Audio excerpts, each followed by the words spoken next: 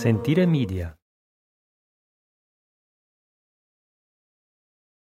In the night between the 3rd and 4th of September 1982, an anonymous hand wrote something on the wall in Via Isidoro Carini. One of the hottest summers in the previous 25 years was just starting to loosen its hold on the city of Palermo. This was one of the most violent summers the city had ever seen. The sign read, "Qui è morta la speranza dei palermitani onesti." Here, the hope of the honest people of Palermo has died.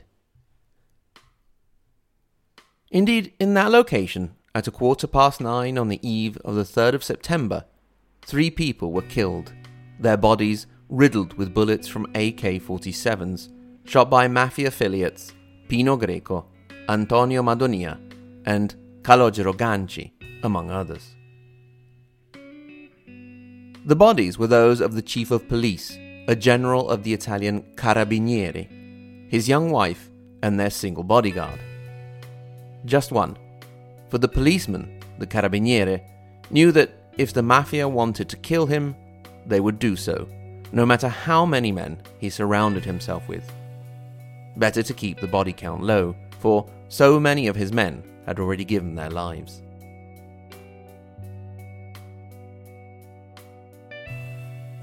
Funerals are pretty quick after a death in Italy.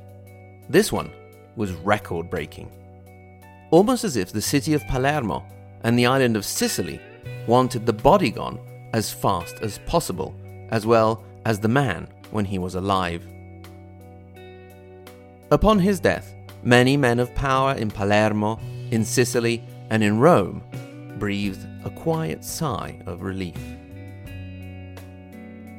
At the funeral the next day, the first to place a wreath on the coffin was the governor of the region of Sicily, Mario d'Acquisto.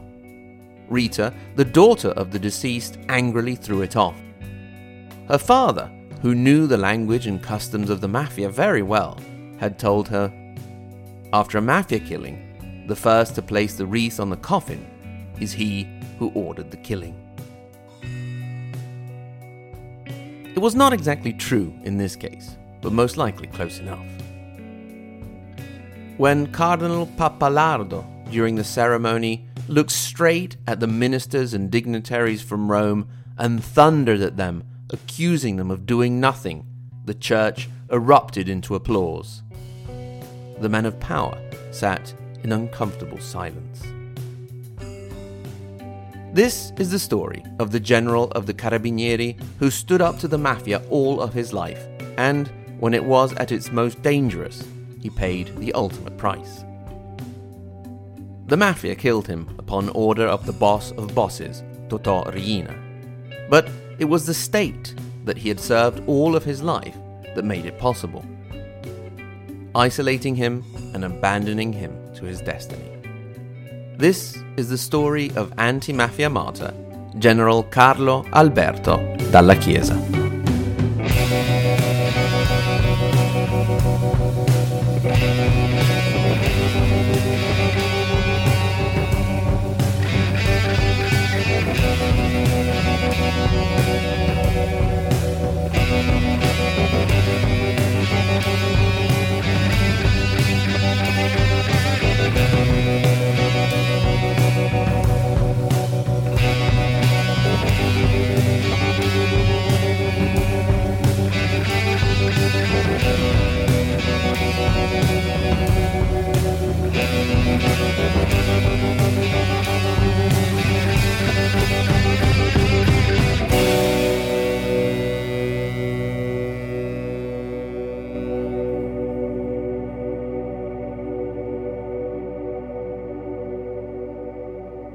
The story of Carlo Alberto Dalla Chiesa is very much interconnected with that of the modern Sicilian Mafia, and so we need to head back to post-war Corleone in western Sicily, just over an hour's drive south of Palermo. It is a small rural town, but despite its small size, it is considered the birthplace and capital of the Sicilian Mafia, which at the time was still a very rural organization that went by the name of Onorata Società, the Honored Society. The Second World War had just finished, and the Mafia had taken a hard hit from the Mussolini regime, but in the end it had survived. Mostly because, as per his usual, Mussolini was very big on the repressive side, but not so hot on really understanding the phenomenon and trying to get at its roots. The head boss during the war years was Calogero Lobue, and in 1945 he felt ready to pass on his leadership role. In a surprise move, rather than handing over to Vincent Collura, who had been brought back especially from the United States to take over, Lobue nominated Michele Navarra, a doctor who came to be known as O Patri Nostro, our father. Navarra divided up Corleone into two spheres of influence, north and south, and Collura, instead of becoming the boss of bosses, found himself running the southern part. Something that would continue to cause trouble for Navarra, as the Americani felt they had been cheated out of their inheritance. However, this political play at the top would all be swept aside, for a younger generation was waiting in the wings, and they would do away with both Navarra and Collura. Among these was Luciano Liggio, who would be the one to put an end to both men. Liggio, who was known as Lucianeddu, but never in his face because it meant Little Luciano, was known for his particular cruelty. It was Liggio's name, along with those of Bernardo Provenzano and Salvatore Riina, aka Totò Curtu, who would become synonymous with the 20th century Sicilian Mafia and tied to high-level killings until almost the end of the century. One of the hallmarks of the Corleone Mafia was their absolute obsession with omertà, the code of silence of Cosa Nostra, which meant that no one heard anything, no one saw anything, and most of all, no one spoke. Journalists dealing with the topic like to mention an anecdote in this sense. During a funeral, a woman, dressed in black in mourning, at the head of the procession is in tears. However, when asked who the deceased is, she answers, "Perché? Morto ci fu." Why? Has somebody died? Despite the Mafia's success in imposing their code of silence, there was a young Carabinieri, a captain, who did manage to get some people talking, to start to find cracks in the wall of omertà. The Carabinieri are basically one of the two main Italian police forces on a national level. They are actually a part of the military, answering to the Ministry of Defense, while the Polizia di Stato, a civil police, answer to the Ministry of the Interior. Despite this distinction, their responsibilities overlap in many areas, and the Carabinieri also have jurisdiction over civilians as well as the military. The young captain in question was not a Sicilian, but from far away Piedmont. He had the gift of managing to convince people to talk, not with force or with threats, but with his words. The man in question was, of course, Carlo Alberto Dalla Chiesa. He had been a military man all of his life. During the Second World War, after the armistice of 1943, rather than join the new Nazi-controlled puppet regime of Mussolini, Dalla Chiesa joined the resistance and used his military skills to save many Jews, partisans, and English soldiers. At the end of the war in 1945, he married the love of his life, Dora Fabbo. She would die 4 years before her husband of a heart attack, yet Carlo Alberto continued to write her in his personal diary until his death. He graduated in law and political science at the University of Bari in Puglia, southern Italy. He was first posted to Sicily, precisely to Corleone, in 1949. The year before, a union representative, Placido Rizzotto, had disappeared, and the investigation was still on. It is in this period that Dalla Chiesa started to understand Cosa Nostra and started to make a dent in what seemed like impenetrable armour.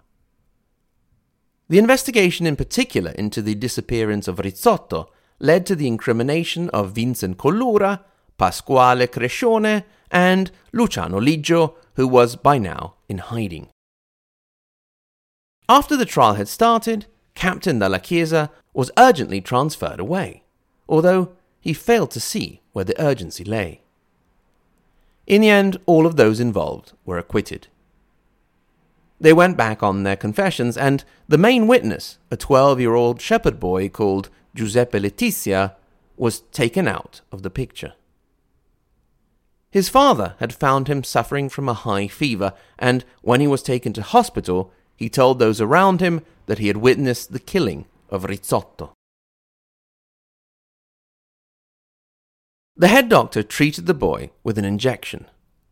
In truth, it was the injection that killed him. Who had administered it? None other than the head physician and boss of Cosa Nostra, Michele Navarra. Without the interference of Dalla Chiesa, the mafia had a bit more room for manoeuvre, and eventually Luciano Liggio thought to thank Navarra for his cover-up by killing him and getting him out of the way in 1958. Dalla Chiesa received a medal for his work, but the late 50s and early 60s were a time of great frustration, humiliation, and constant transfers. The head of the army didn't and never would like Dalla Chiesa. He was inconvenient to have in the Carabinieri, unpredictable. This hostility would be explained in part in the late 60s when news broke that the heads of the Carabinieri were involved in a far right-wing plot, the Piano Solo, to overthrow the government. There was no room in such a plot for an anti-fascist partisan such as Dalla Chiesa. In the early 60s, the mafia was racked by infighting that saw many end up in prison, and in 1963, the mafia faced its first real existential danger. Indeed, it was in the 60s, thanks also to the book Il giorno della civetta, The Day of the Owl, published by Leonardo Sciascia, that the idea of the existence of the mafia became a public issue. It was in 1963 that the first Anti-Mafia Commission was set up in Parliament. Many mafiosi fled abroad, to South America in particular. This was also proof of a very important lesson. The mafia can and must be defeated. It takes effort, sacrifice, and continuity. These elements did not come together in the 60s, and Cosa Nostra survived. As the mafia came back in the late 60s, so did now Colonel Carlo Alberto Dalla Chiesa in 1966. Cosa Nostra was spreading. It was no longer an only rural phenomenon, but it was now consolidating its hold on cities and in particular the regional seat of Sicily, Palermo. Dalla Chiesa got to work with a vengeance, once again putting all his effort into understanding the mafia. He required detailed reports from his carabinieri in all areas of the island, compiling reports and detailed maps, as well as studying the family trees of the Cosa Nostra affiliates. He showed the Parliamentary Anti-Mafia Commission his findings. Document 635, for example, showed a map with a series of red circles around Palermo, 28 of them, one for each mafia clan or family, and each one connected with a line to a triangle showing an area of interest or expansion. Another map was crowded with coloured pins, blue for theft, red for robberies, and black for murder. Interestingly, there were no pins around Corleone. No crime could be committed there unless the mafia wanted it to be. When the colonel left the island again in 1973, hundreds of mafiosi had been put into prison, and they all remembered the name of Dalla Chiesa. He would soon be made a general, yet he continued to be ostracized by the high command and a lot of the political world. Once again, his transfer came at the right time for the mafia. In the 70s, Cosa Nostra was no longer intent with its expansion in organized crime and business. Indeed, this is the decade in which the mafia wished to be on the same level as the regional government. This is the decade in which Cosa Nostra started to prepare its assault on the state. In the year 1970, the mafia placed one of its men as mayor of Palermo, Vito Ciancimino, a member of the Christian Democrat Party. Luckily, the scandal was enough for him to have to resign a few months later.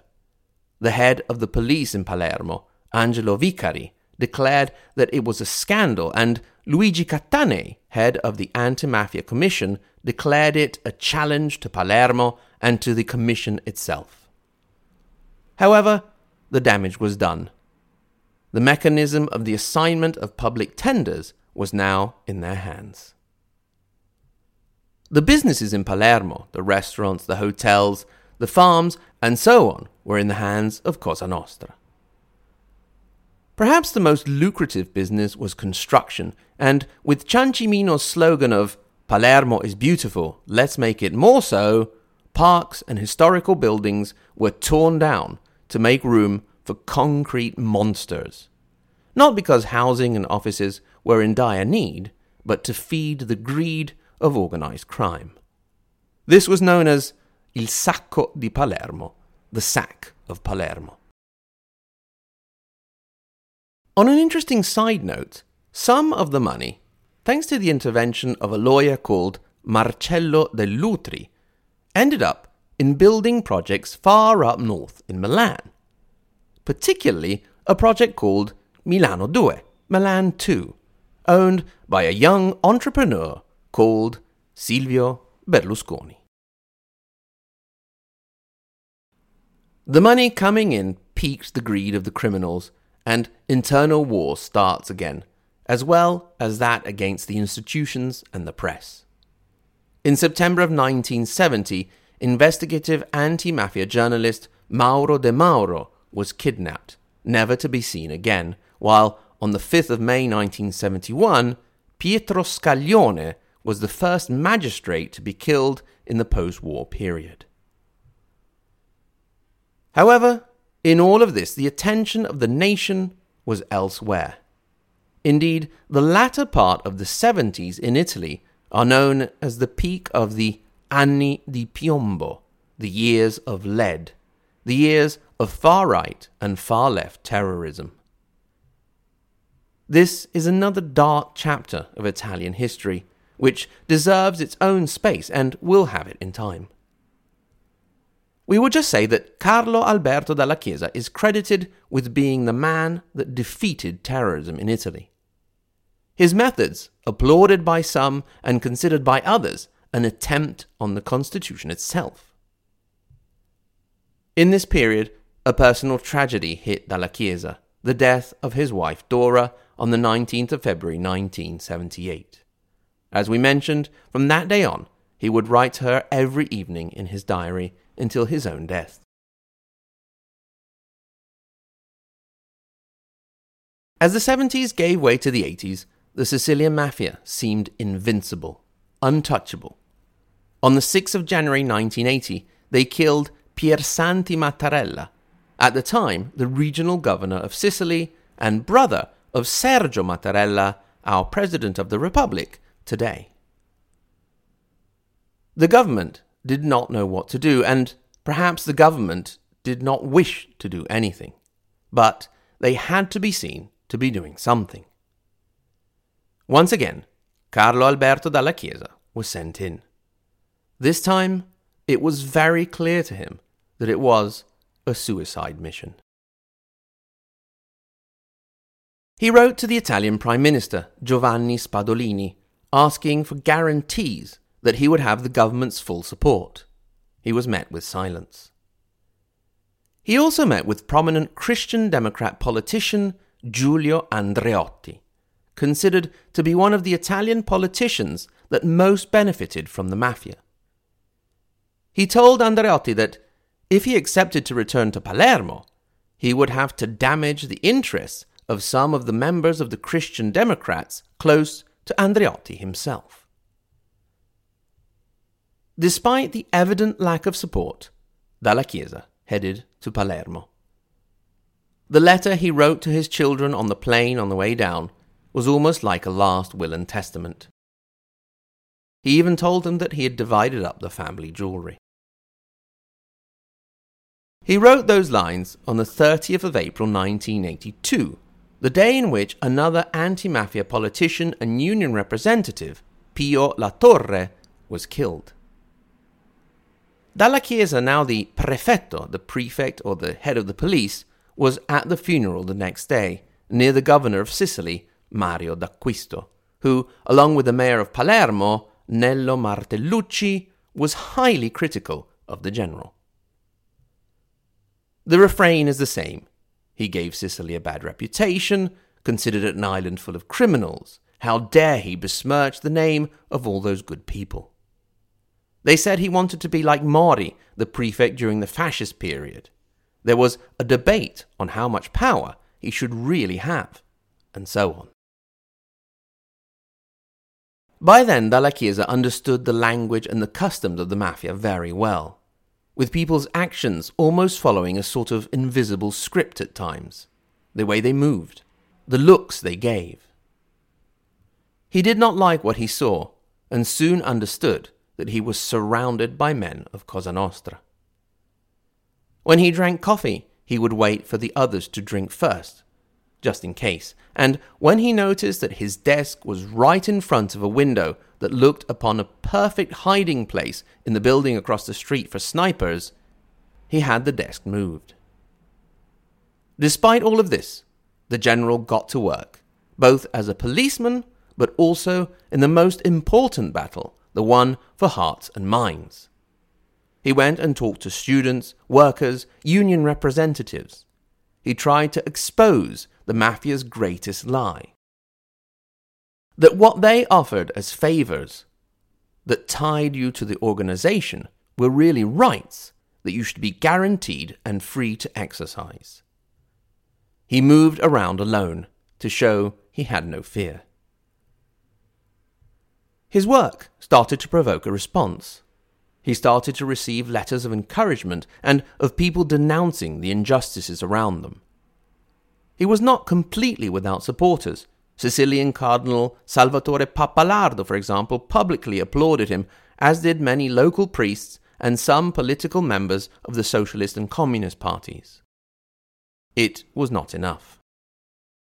In Rome, the Sicilian Christian Democrats Salvatore Lima and Mario d'Acquisto were elected to prominent positions in the party hierarchy on a national level. Salvatore Lima, known as l'amico degli amici, the friend of friends, would be known as one of the main go-betweens for the mafia and public administration. He would pay with his life when Cosa Nostra felt he had double-crossed them in 1992. On the 7th of August, the government fell on a bill that attempted to increase taxes for oil barons.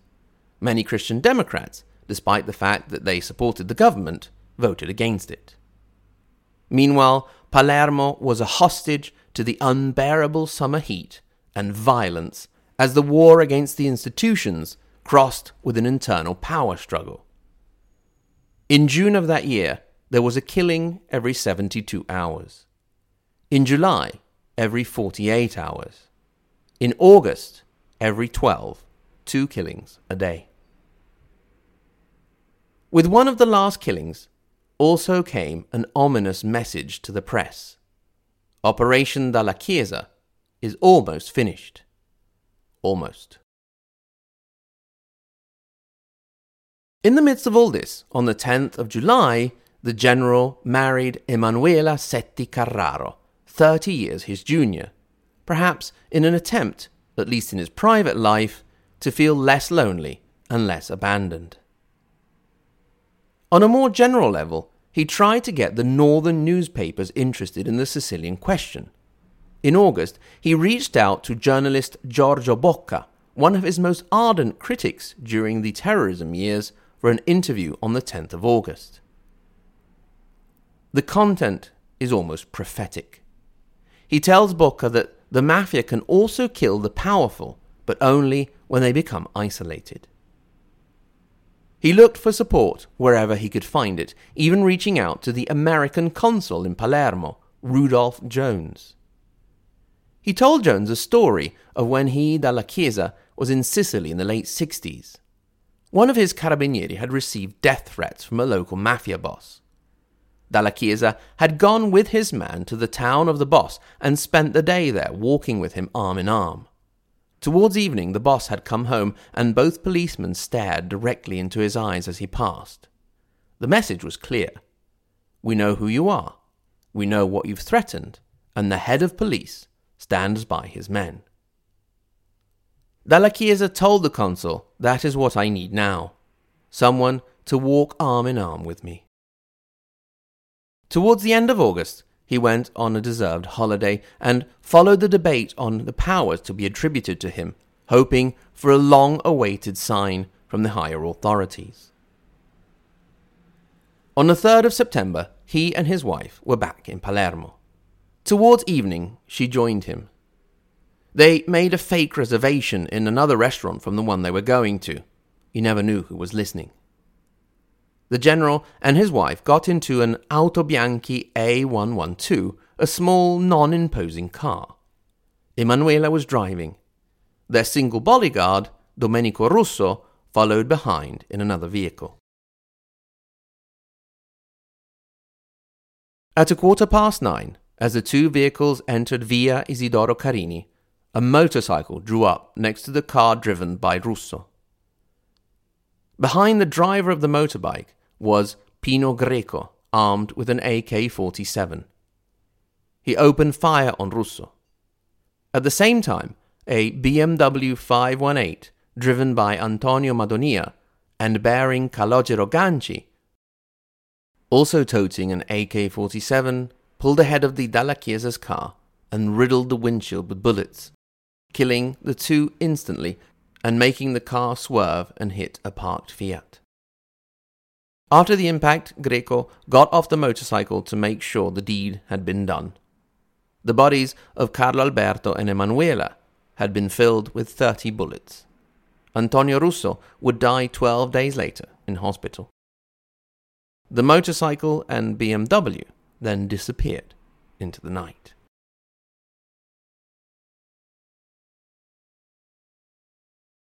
Carlo Alberto Dalla Chiesa, the man who had defeated terrorism, the man for whom hundreds of mafiosi were in prison, the man for whom men of power involved with Cosa Nostra slept uneasily, was gone.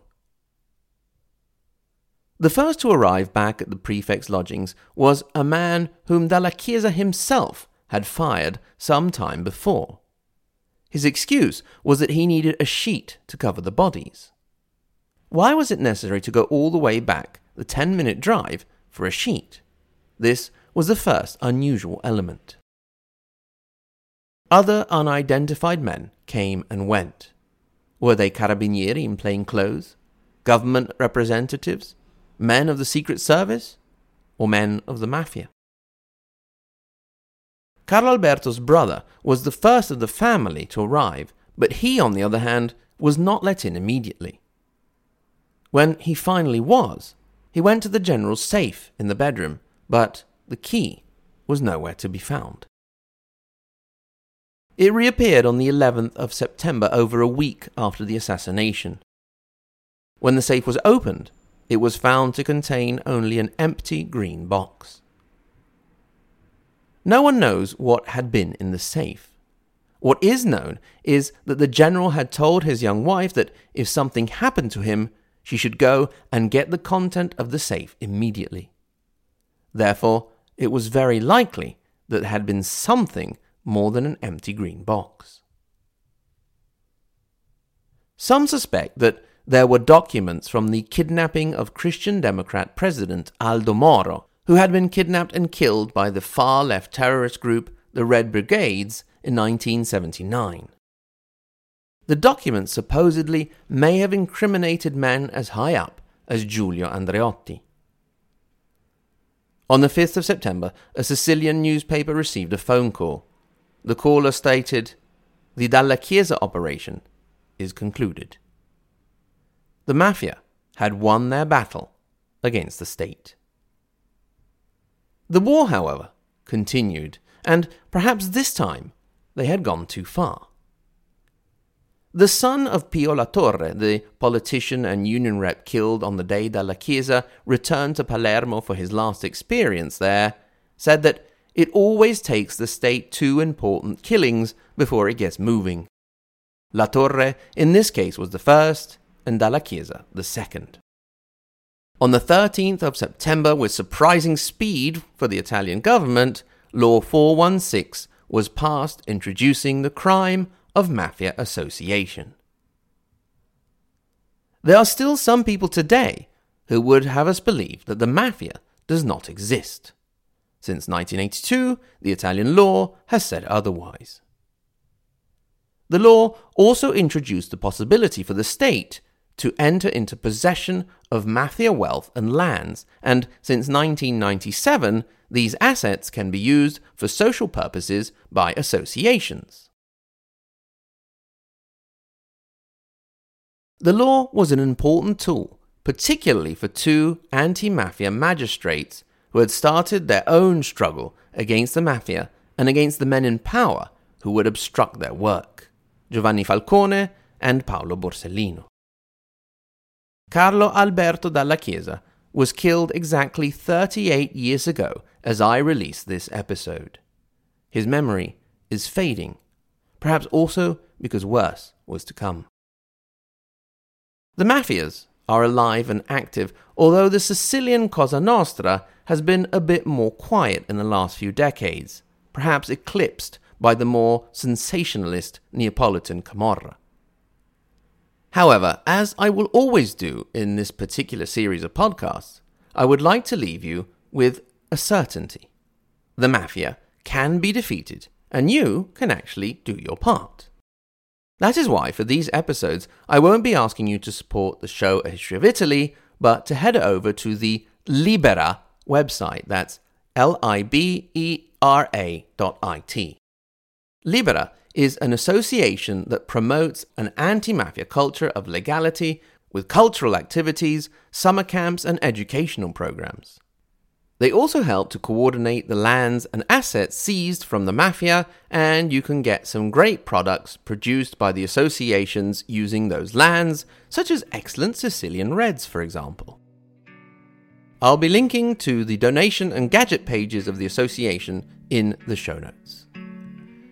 This series is written and presented by me, Mike Corradi, as a part of A History of Italy podcast. You can get in touch, hello@ahistoryofitaly.com, or have a look at our site at the same URL, ahistoryofitaly.com. The music is kindly offered by Astro Banda, and you can look them up on Facebook at Astro La Banda. That's ASTROLABANDA. Thank you very much for listening, and until next time, fanculo alla mafia.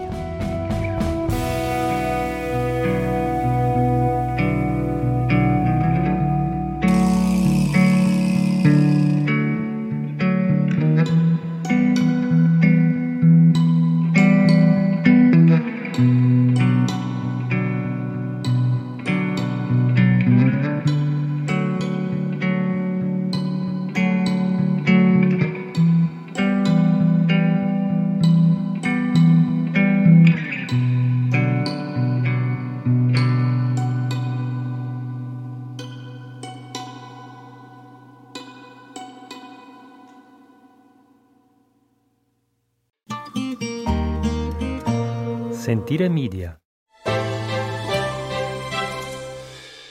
Hey, podcast producers and show hosts. Do you want to join a podcast network that celebrates all things Italian? At Sentire Media, we understand the allure of Italy and its unique culture. Our devoted team of hosts and producers are all driven by their shared passion for Italy.